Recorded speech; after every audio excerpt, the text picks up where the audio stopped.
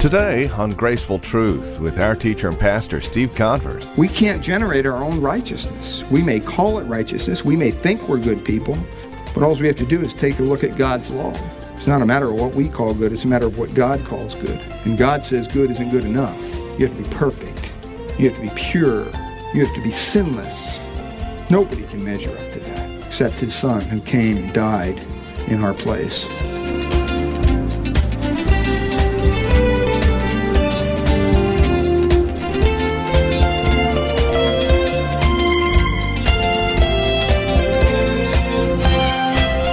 Welcome to Graceful Truth, the weekly radio program originating from the pulpit teaching ministry of Grace Bible Church located in Redwood City, revealing God's grace through God's truth. Today, our teacher and pastor, Steve Converse, will return us to Philippians chapter 3, verses 4 through 14, a message we began last week, starting off on the right foot. It's New Beginnings, Part 1, a look at the new year ahead through the eyes of the Apostle Paul. What he had, what he considered what he had, and what he looked forward to. A good example for us to follow today. Please join us with this edition of Graceful Truth. Once again, here's Pastor Steve Converse. In verse 7, basically it tells us that he wrote off all his human religion. Just wrote it off. Just said, you know what, it's nothing to me anymore at all. He says in verse 7, the things that were gained to me, that's what he's talking about, these I have counted loss for Christ. See, Paul was looking at his religious balance sheet, and he calculated. He was counting up the gains, and he's counting up what he had in Christ, and it's almost as if he spread out his little bags of gold on the table and looked at each one and said, is this really worth it? Or should I take Christ?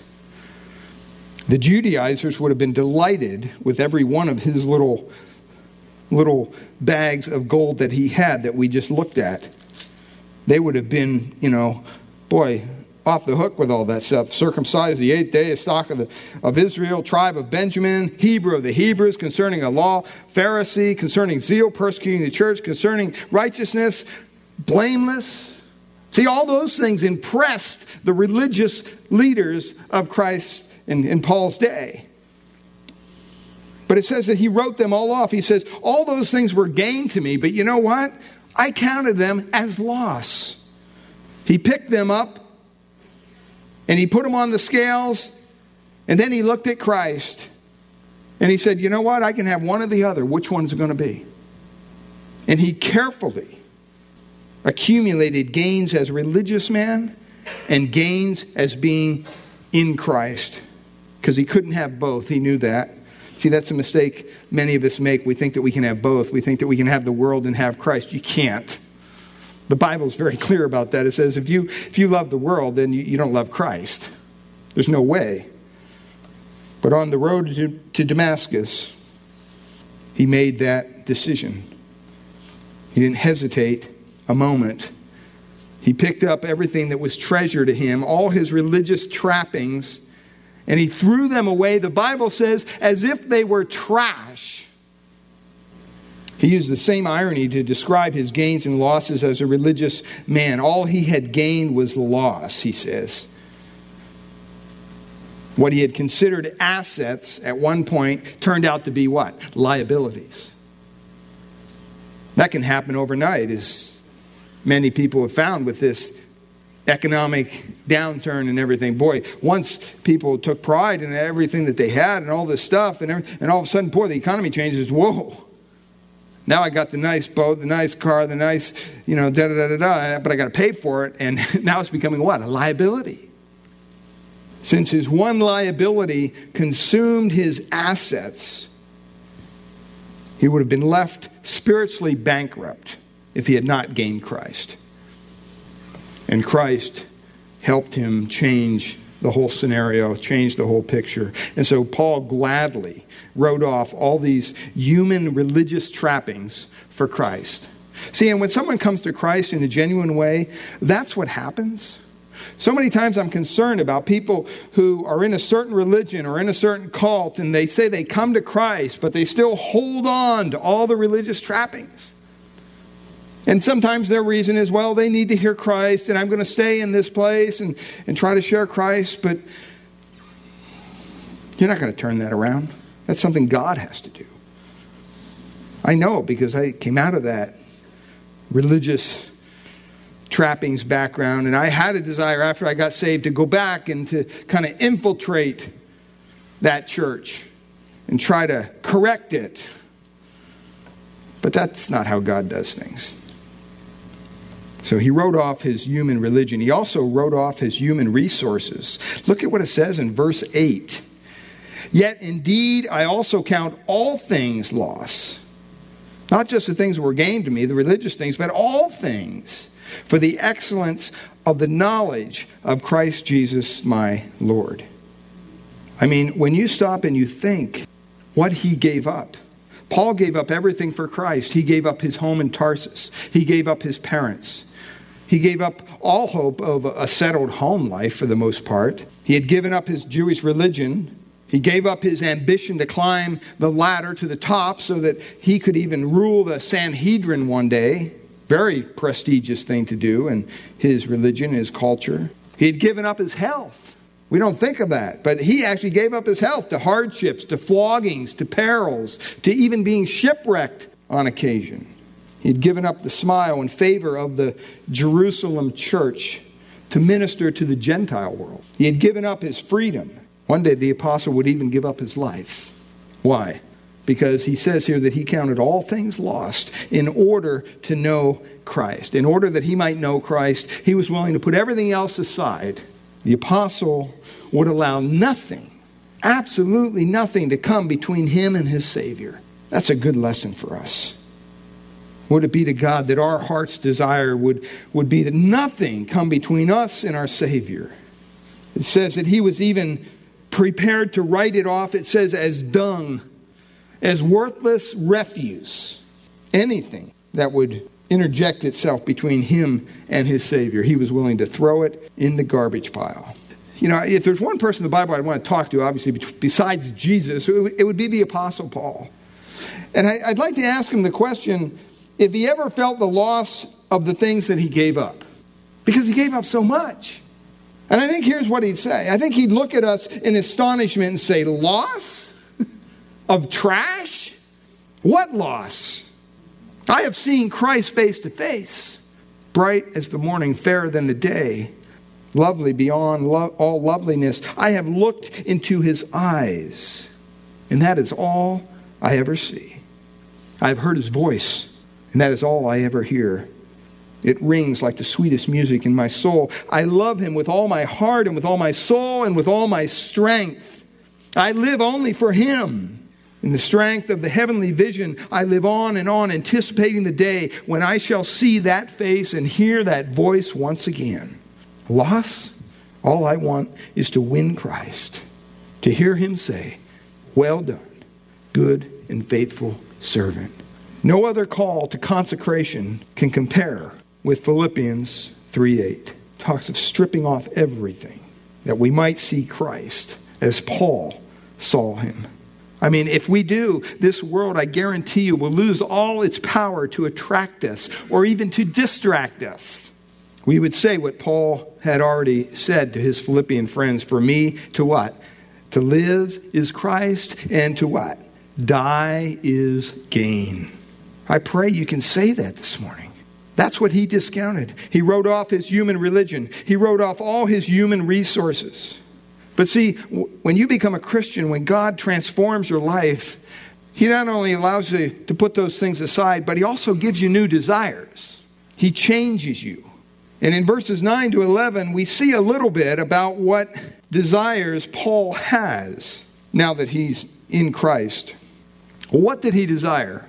verses 9 to 11, first of all, this talks of salvational truth. This is what we're talking about here, salvational truth. There's salvational truth that talks about how we're saved, and then there's sanctifying truth that talks about after we're saved, how we live a life that's honoring to Christ. Well, first of all, he talks about salvational truth here, and he points directly to a position that we have to enjoy in Christ. Look at what it says in verse 9. He says, I counted all this stuff as loss, but look at what I got. He says, and be found in him.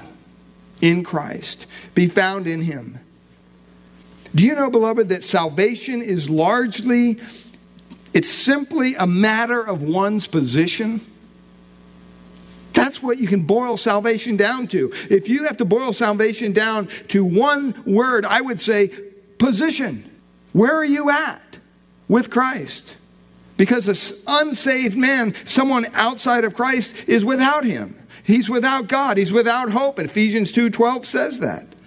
The man who is saved, the man who has found Christ, who has yielded his life to Christ, can say, as Paul says, that I want to be found in him. Dr. R.A. Torrey, he was the first president of the Moody Bible Institute. He was talking to a man one time in need about his need for Christ. And he was talking to him specifically about why he needed to be regenerated or born again. And the conversation goes as follows. The man raised an objection. His objection was this. I know some people, he said, who make no pretense of being Christians, but they live upright lives. They're kind, they're generous, they're exemplary. And you know what? I also know people who say that they're Christians, but they live far less than exemplary lives. R.A. Torrey replied, well, let me tell you, it's all a matter of what state you are in. And then he drew two rectangles, and he pointed to one, and he said, this rectangle represents the state of unregeneracy. Let's liken it to the state of Colorado, he went on.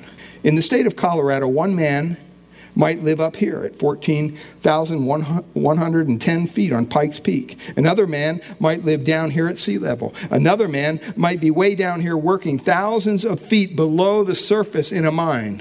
But you know what? All these men are in the state of Colorado.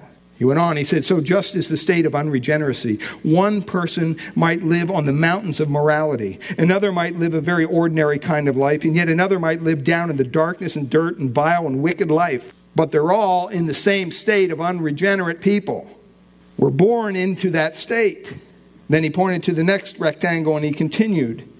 He said, this is the state of regeneracy. You get out of the state of unregeneracy and into the state of regeneracy by being born again. In the state of regeneracy, one person might live on the very high spiritual plane. Another person might live a very average Christian life. Another might live even a backslidden or even a somewhat carnal, worldly life. Some might even fall into serious sin. But you know what? He's still in the state of regeneracy. Indeed, his outward life might compare very unfavorably with the life of the man living on the mountain of morality in the state of unregeneracy. But one man is in the state of regeneracy and the other is not. The moral man living in the state of unregeneracy is devoid of spiritual life and is lost, no matter how moral he is. And yet the person struggling with sin in the state of regeneracy has spiritual life. Even though for a time being it may not even be evident, God's word says that he will be saved in spite of his poor showing as a Christian. See, it all depends on what state you are in. If you're not born again, you can be. You can pass from the state of unregeneracy into the state of regeneracy by coming to Christ, by acknowledging him as your Lord and Savior, repenting of your sins. See, to be found in him, beloved, is salvational truth. To have Christ found in us is sanctifying truth. To be found in him means that when God looks at me, he sees who? He sees Christ. To have Christ found in me means that when other people look at me, they see Christ. To be found in Christ is really, the Word of God says this, an unassailable position. Once you're in Christ, you're in Christ. That allows me to sleep at night. Let me tell you, if the only thing I had to rely on was my goodness, or my trying to be good or whatever, man, I would have been lost the day after I was saved. It's God who saves us. It's God who keeps us saved. So we see a position to enjoy, be found in him. I ask you this morning, are you found in Christ? Have you come to a point in your life Where you've looked at everything, all your religious trappings, all your good works, everything, and said, you know what? It's not adding up for me. And there may be some truth to this. I want to let you know you can be found in him. You yield your heart to him. Secondly, it's also a possession to enjoy. Here in verse 9, we see a possession to enjoy. He says in verse 9, he says, not having my own righteousness, which is of the law. See, you have to understand, and this is why I said it's important to give you a little background on Paul. Paul had once worked very hard to live up to a certain standard of behavior that God could accept in his mind and in his religion. And he had taken very much pride in his achievements as a religious man. I mean, can't you imagine the Apostle Paul before his conversion, maybe laying in bed one night, naming the commandments one by one, evaluating his performance. How am I doing in this area? Let's see, thou shalt not have any gods before me. Yeah, I've kept that one. Never turned aside to a false god. I've worshiped Jehovah ever since I was old enough to know his name. I shall not make any graven image, bow down to them. Well, I've honored that, done that, never been involved in any kind of idolatry. As a boy in Tarsus, a pagan city where many idols were often seen around, I learned the folly of worshiping such things. Thou shalt not take the name of the Lord in vain, Lord thy God in vain. I've never done that. I consider the name of the God to be a holy name, to be revered, not to be spoken of lightly. Remember the Sabbath day, keep it holy. Well, I've kept the Sabbath. He's probably gone through his mind thinking this. I've not worked on the Sabbath day. I've studied the minutiae of the details that the rabbis added to the Sabbath keeping, and I approved of them, and I sought to observe them. Honor thy father and mother. I've done that. My parents have always reined in my affections, and I've sought to please them and obey them. Thou shalt not kill. Thou shalt not commit adultery. Thou shalt not steal. Thou shalt not bear false witness. See, in his mind, he's probably thinking, hey, I've done all these from my youth up. Nobody could accuse me of breaking these laws. So far, so good. Thou shalt not covet. Shouldn't have any evil desire. He runs into a little problem here, because in Romans chapter 7, verses 7 to 11, he says this, I had not known sin but by the law. For I had not known lust except the law had said, thou shalt not covet. That's the one that caught him. But sin, taking occasion by the commandment, wrought in me all manner of lust. For without the law, sin was dead. For I was alive without the law once, but when the commandment came, sin revived and I died. And the commandment which was ordained to life, I found to be unto death. For sin, taking occasion by the commandment, deceived me, and it slew me. The one commandment in his mind. You say, well, didn't he kill Christians? Well, yeah, but in his mind, that was the right thing to do. When he wrote to the Romans, Paul looked back on his pre-conversion days. He showed how his supposed judgment-proof righteousness had been breached in the Titanic of his own ability to sail triumphantly to heaven by his own efforts struck the iceberg of that 10th commandment. And there was an enormous gash made in his righteousness, which is of the law. And all the seas of sin came streaming in, and he was sunk. He realized he was without Christ. So Paul discarded all that false righteousness. He put it aside. See, you have to do that if you're going to come to Christ. You can't look at yourself as somebody who's righteous and not in need of a Savior and get saved. It's not going to happen. You have to realize who you are without Christ. We can't generate our own righteousness. We may call it righteousness. We may think we're good people. But all we have to do is take a look at God's law. It's not a matter of what we call good. It's a matter of what God calls good. And God says good isn't good enough. You have to be perfect. You have to be pure. You have to be sinless. Nobody can measure up to that except his Son who came and died in our place. He discarded all that false righteousness. The last point this morning, he discovered a flawless righteousness. It says there in verse 9, the righteousness that comes to me is by Christ, but that which is through the faith of Christ, the righteousness which is of God by faith. See, the secret to a flawless righteousness, if that's what you're searching for, the secret is Christ. That's the only way you can have a flawless righteousness. Because the Lord Jesus Christ, by the life that he lived, he produced a genuine righteousness. It says it's the righteousness which is of God. He kept all the commandments. There was no law that could leap out and slay him. He kept the law of God not only to the letter but also in spirit. From the moment he first drew breath until the moment he said, Father, into thy hands I commit my spirit. He was perfect in every way. And he laid down that sinless life as an atonement for our sin, to cancel the debt that we have accumulated by our own sins, by our own failures, to produce the behavior that God could accept. He paid our debt. We used to sing a song, and the song, when he paid a debt he did not owe. He paid a debt that we couldn't pay. But that wasn't the end, beloved. In the end, he rose from the dead. And the Bible says that he lives forever in the power of an endless life. And by the Holy Spirit, he regenerates us and he comes to live within us. As he once gave his life for us, now he gives his life to us so that we can stand before God. Not in the taggart rags of our own righteousness, but in his seamless robe of Christ's righteousness. We need to come to terms with who we really are in this world. And Paul did that. He realized that, you know what? God is a God of second chances. Yeah, he did a lot of bad stuff. But you know what? God gloriously saved him. And it wasn't because he was some big religious fanatic and all that. He saved him because he put his love, his desire to save him. You say, well, why does God save some people and not others? I don't have a clue. That's God's will, not mine. God chooses who will be saved. Matter of fact, he says, basically, even before the foundation of the earth. So it's not based on our own righteousness that we're saved.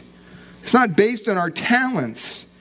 It's not based on our giftings or our personality. God doesn't need us, but he desires us to know him in a personal way. And maybe there's some here this morning who need to cry out to God and need to start off on the right foot this new year, 2010. Beloved, we don't know what this year will hold. I guarantee you some of us here today maybe not even be here in 2011. You may not even make it halfway through this year before you're whisked away into eternity. You don't know. See, that's one thing. Death is one thing you're not going to escape. We all face it sooner or later. So we want to ask this morning, do you want to start off on the right foot with God? Do you want to have a new beginning as Paul did?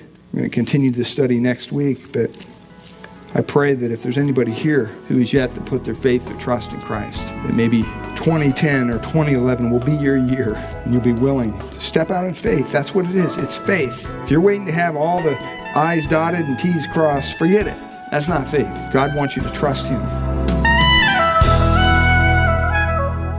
Well, Pastor Steve will return in just a moment to close out our time together. But first, it is our prayer here at Graceful Truth that God would reveal his grace to your hearts through the teaching of his word each week. And we trust that you're currently involved in a Bible teaching church in your area. If not, we would love to have you come and visit us here at Grace Bible Church in Redwood City.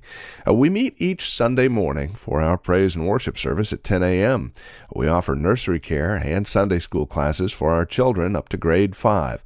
If you'd like to encourage us here at Graceful Truth, please give us a call at Grace Bible Church in Redwood City. Here's our phone number, 650-366-9923. Again, that's 650-366-9923. Or you can visit us on the web, gracefultruth.org. All is promised now, once again, to close out our time together. Here's our teacher and pastor, Steve Converse. Father, we thank you this morning for your word.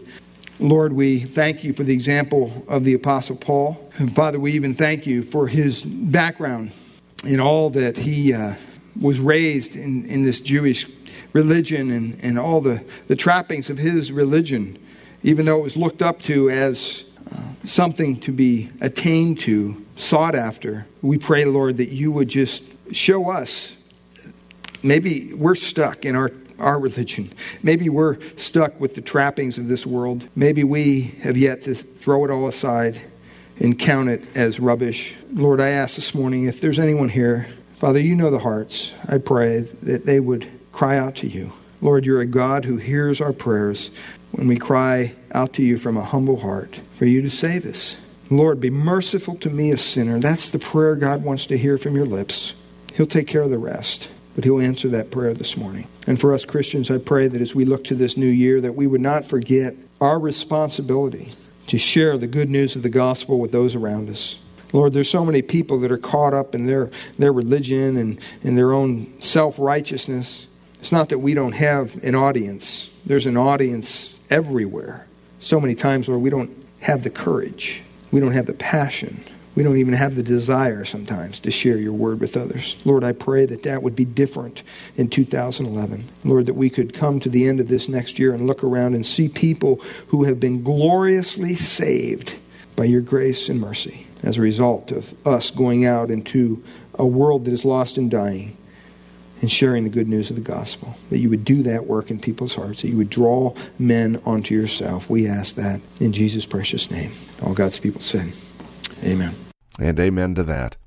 We trust you'll have a blessed week. Thank you for joining us today. And until next week at this time, God bless you as you seek God's graceful truth in your life.